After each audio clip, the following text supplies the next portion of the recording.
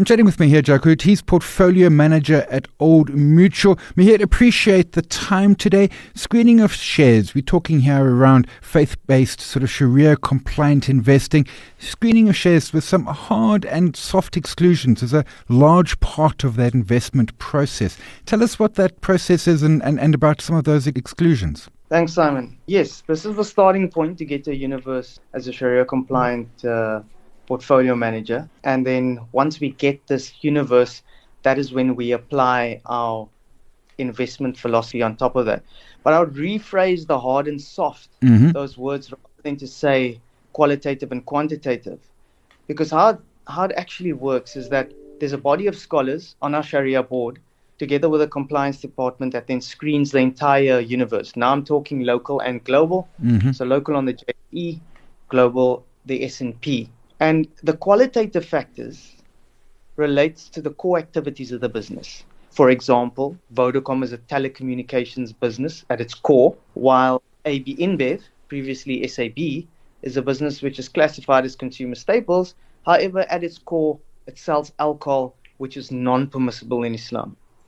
So another sector that is excluded from our universe is the banking sector, as charging and receiving interest is also not permissible. So that's the first screen. And then there's the quantitative screen, which is actually mathematical calculations from the annual financial statements. These are ratio-based calculations. So an example of a ratio is non-permissible income divided by revenue cannot be more than 5%. So non-permissible income is that a business is fine at its core, but it's got an interest-based investment on the balance sheet, and that is that non-permissible income over the revenue that it generates, right? Another example of a ratio is the total debt ratio, which is total debt divided by the market cap or total assets. That cannot be more than 30%. Right? And there are obviously reasons for that, but that's how the second screen on the quantitative side works. And then we end up with the universe. Then we apply our investment philosophy on top of that. Gotcha. Any example, and I'm thinking, let's take a hotel group, for example. The majority of their income is going to come from room nights, but they've probably got a bar, they're selling some alcohol. But if those alcohol sales are just a percentage or two of revenue, that's fine. Yes. And we've got a separate process outside of this, which is called a non-permissible income calculation, where we actually strip that out on a daily basis so that our investors get what we call a purified investment when they go in and when they exit the investment. If you're removing interest-bearing assets, I mean, there's obviously a fair bunch excluded, but interest-bearing in particular, because we've seen the banking sector over the last couple of years, particularly with the interest rate environment. I mean, how has this sort of impacted performance in having that exclusion? Yes, that's an excellent question. I think it's important to understand how banks make money through what we call a net interest margin, which is just simply borrow lower and lending out higher. However, I think that other factors play a role, like loan demand and other economic conditions. But what I'm trying to get at here is that, yes, in a rising rate cycle, banks tend to do well until consumers and businesses feel the pinch. Yeah. Right? So obviously there's that positive uptick until a certain point. But moreover to your question, I think when rates are higher, we can invest in Islamic fixed income instruments, which is called sukuk on the local side. And then, but predominantly, when a sector is excluded, other sectors such as healthcare, which is uncorrelated to interest rates, utilities as well as energy. So there is space to move and have that decision to just move around within the sectors, even if a sector like financials is excluded. I take your point. These are markets. There's always somewhere to be making money. There's an argument out there that says that faith-based investing is, in a sense, it's inherently ESG, environmental, social, and governance. I mean, are there differences or fairly significant crossovers in terms of sort of using a broader societal objective? Yes, absolutely. Absolutely. So I think on the ESG side, there's a big focus on fossil fuels, and controversy monitoring. But they, on the ESG side, also exclude alcohol, adult entertainment, gambling, tobacco, and weapons. Now that falls squarely as a crossover within a faith-based or Sharia-compliant fund, right?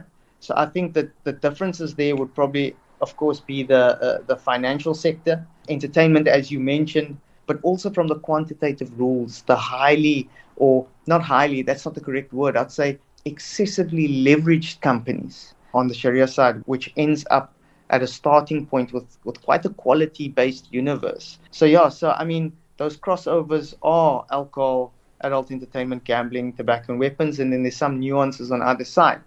But you would always expect a faith-based or Sharia-compliant portfolio to be highly ESG cognizant as well. Got you on that. I want to touch back to returns, because investors invest for return. That's at the heart of it. And let's talk around performance of faith-based. You've got the Old Mutual Global Islamic Equity Fund. I mean, how are returns doing? I mean, is it a lot of people will say, as soon as I sort of reduce my market, I'm going to suffer in returns. Now, you've pointed out a moment ago in terms of banking, there are others that can do perfectly well. Do the returns stack up? Absolutely, they do. Actually, if we look at the 2023 year, the MSCI World, which is a developed market index, did about 24.5%, and then the MSCI ACWI, which is the all country world index, did 22.8, so slightly lower. Our portfolio delivered north of 31. We saw a similar performance numbers on the local side, but because you specifically honed in on the global, the portfolio did outperform its conventional benchmarks. So what does that mean? It means that we can debunk the myth where people assume that actually in a smaller universe where we are constrained and we cannot hold financials and other sectors, that actually we're going to do worse. Because we've proven that actually with this universe, and call it what you may, our hands tied behind our backs, we've delivered. So that debunks the myth in terms of investing in faith-based or ESG. And but when I think that the narrative gets skewed when we talk about ESG, I think if investors are truly long-term investors, I do believe that those better ESG companies should do better. And you invest in those type of portfolios because it's really the right thing to do, rather than to have a performance narrative over the short term. But what this does do is that it gives conventional multi-asset or investors the opportunity to say, hey, this guy's got a different performance signature. I've got all this conventional stuff. If I add it together, actually, that would help me diversify my holistic portfolio, which is really the education and the narrative that needs to be put out there. That's a great point. This is around sort of that diversification in a portfolio. And if I've got 10 fund managers and they're all kind of chasing the same universe, I'm going to get, they're not going to be the same returns, but there's no sort of differential between them really. Here there is. And you mentioned the universe. It is a smaller universe.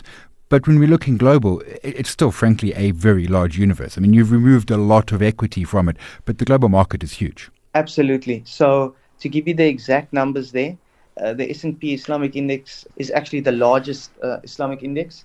So at a starting point, we use that index, and that holds about 710 shares. And we end up having to build a lovely portfolio with about 80 stocks from a universe where about 387 is allowed.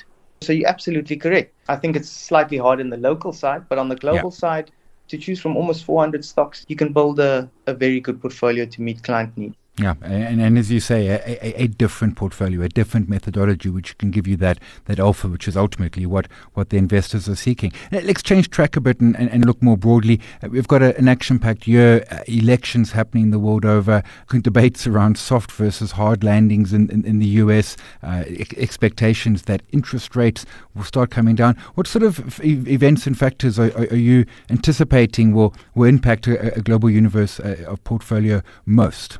I think I'm going to answer this question in various parts. I think that, firstly, a lot of people want the crystal ball answer and actually don't know. So a strategy is actually to build a shock-proof portfolio. Now, on our philosophy, we've got quality at the core, but the businesses must have the ability to grow and they must be priced correctly. So if you look at the second elements of being able to grow, we need the growth to come through. And then, but also we want that valuation. So we want to buy at priced assets. And I think that's the strategy we're going for, because the Fed, are they going to hike? How much? When? These are the type of questions that we definitely ask ourselves. There hasn't been a time in history where rates have been this high, this long, and something didn't break. So again, this week, the labor data came out very hot. Mm-hmm. Farm payrolls came in at 335 versus 185 estimates. Now that's a blowout number. But in summary, with all of this data that we're looking at, the US consumer seems to be doing just fine. So with that being said, and rate cuts coming down further down the line, we could actually very well see a soft landing. I think the other big thing in the market is China. Yeah. I mean, this week's CPI data came out almost negative 1%, 0.8, and that's the weakest since the global financial crisis. So I don't see a quick or easy fix here to the housing market in China, as well as the monetary stimulus. And the governments have a few levers at their disposal, but I don't know how they're going to address this depressed consumer sentiment, really. Yeah, so we'll go with a strategy of almost the barbell approach, where you have value and growth on either side, but quality at the core, because I think over the long term, that'll benefit our clients and our investors. I take that. I like that 100%. I mean, if we go back 4 years ago, you say you don't know. 4 years ago, well, what have we seen since then? First pandemic in 100 years, the highest inflation rate in developed markets in 40 years. As you say, they're just incredibly high rates for a extended duration of time. No one was predicting one of those, never mind all three of them. As long as you've got those quality businesses with potential for growth, that's what's going to sort of manage you through when the curveballs come. And they're going to come. That's perhaps the only certainty, is the uncertainty. Absolutely. I always say, if somebody else is giving you 20% positive mm-hmm. and giving you 18, the phones don't ring in the office. I can tell you that. But if the market's down 20%, I need to make sure that I deliver at least minus 10, to be better than the market on the downside. So, and I think that's what the equality philosophy really helps with, and that's our strategy.